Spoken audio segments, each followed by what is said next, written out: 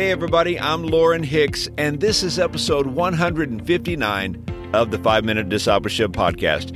Hi there, friends. Welcome back for another episode. You know, every week this podcast is gaining new listeners, and I want to welcome you here. If you're new to the podcast, I hope you'll visit my website at 5minutediscipleship.com to learn more. Now, this is a daily podcast, and our goal here is to inspire you to be a fully devoted follower of Jesus. And I hope this podcast will become part of your daily walk with God as you pursue knowing Jesus more.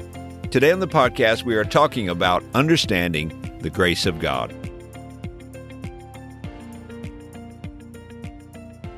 In 1977, my family came to Christ in an Assemblies of God church in North Texas, and I'm so grateful that they did.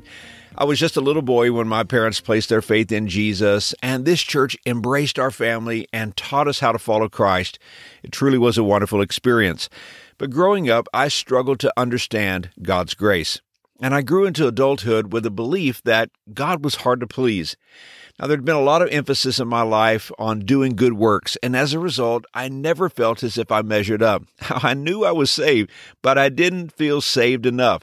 There must be something else I have to do in order to please God, or there must be something else I have to give up for God to be proud of me. I knew verses like Ephesians chapter 2, verses 8 and 9, where the Apostle Paul says, "For it is by grace you have been saved through faith, and this is not from yourselves. It is the gift of God, not by works, so that no one can boast."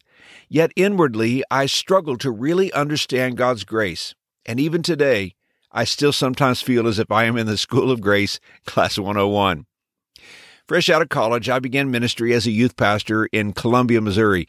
Now, our senior pastor was a wonderful man named Albert Petit. At the time, he was 78 years old, and I was 23. He had been a district superintendent for many years and had come out of retirement to pastor this church.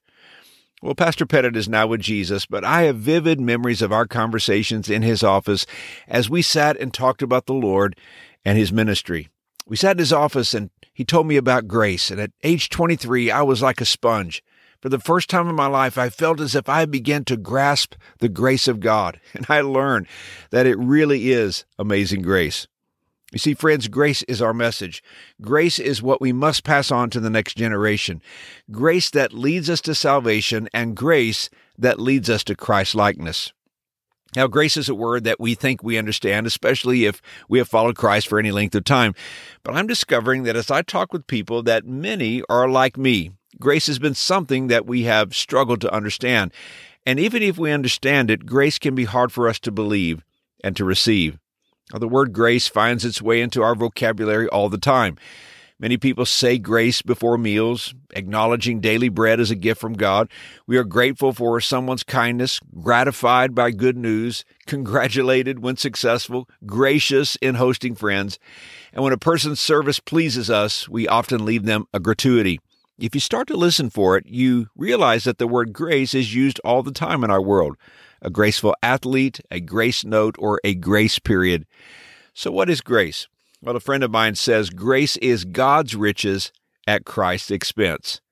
Can I really define grace? Well, we can try, but it's so great, so amazing, so powerful, it's hard to describe by mere words. In fact, it is used more than 150 times in the New Testament. But what is it? Well, grace is the love and mercy given to us by God because God desires us to have it, not because of anything we have done to earn it. Grace comes from the Greek word charis, literally meaning free gift. It is unmerited, unearned, and undeserved. In Philip Yancey's book, What's So Amazing About Grace, he wrote, "From nursery school onward, we are taught how to succeed in the world of ungrace. The early bird gets the worm, no pain, no gain. There's no such thing as a free lunch. Demand your rights, get what you pay for. I work for what I earn. I like to win. I insist on my rights. I want people to get what they deserve, nothing more, nothing less.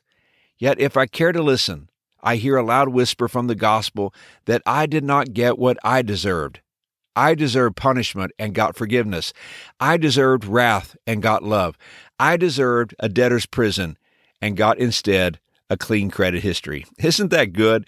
This is what God has given to you and me. We call it grace.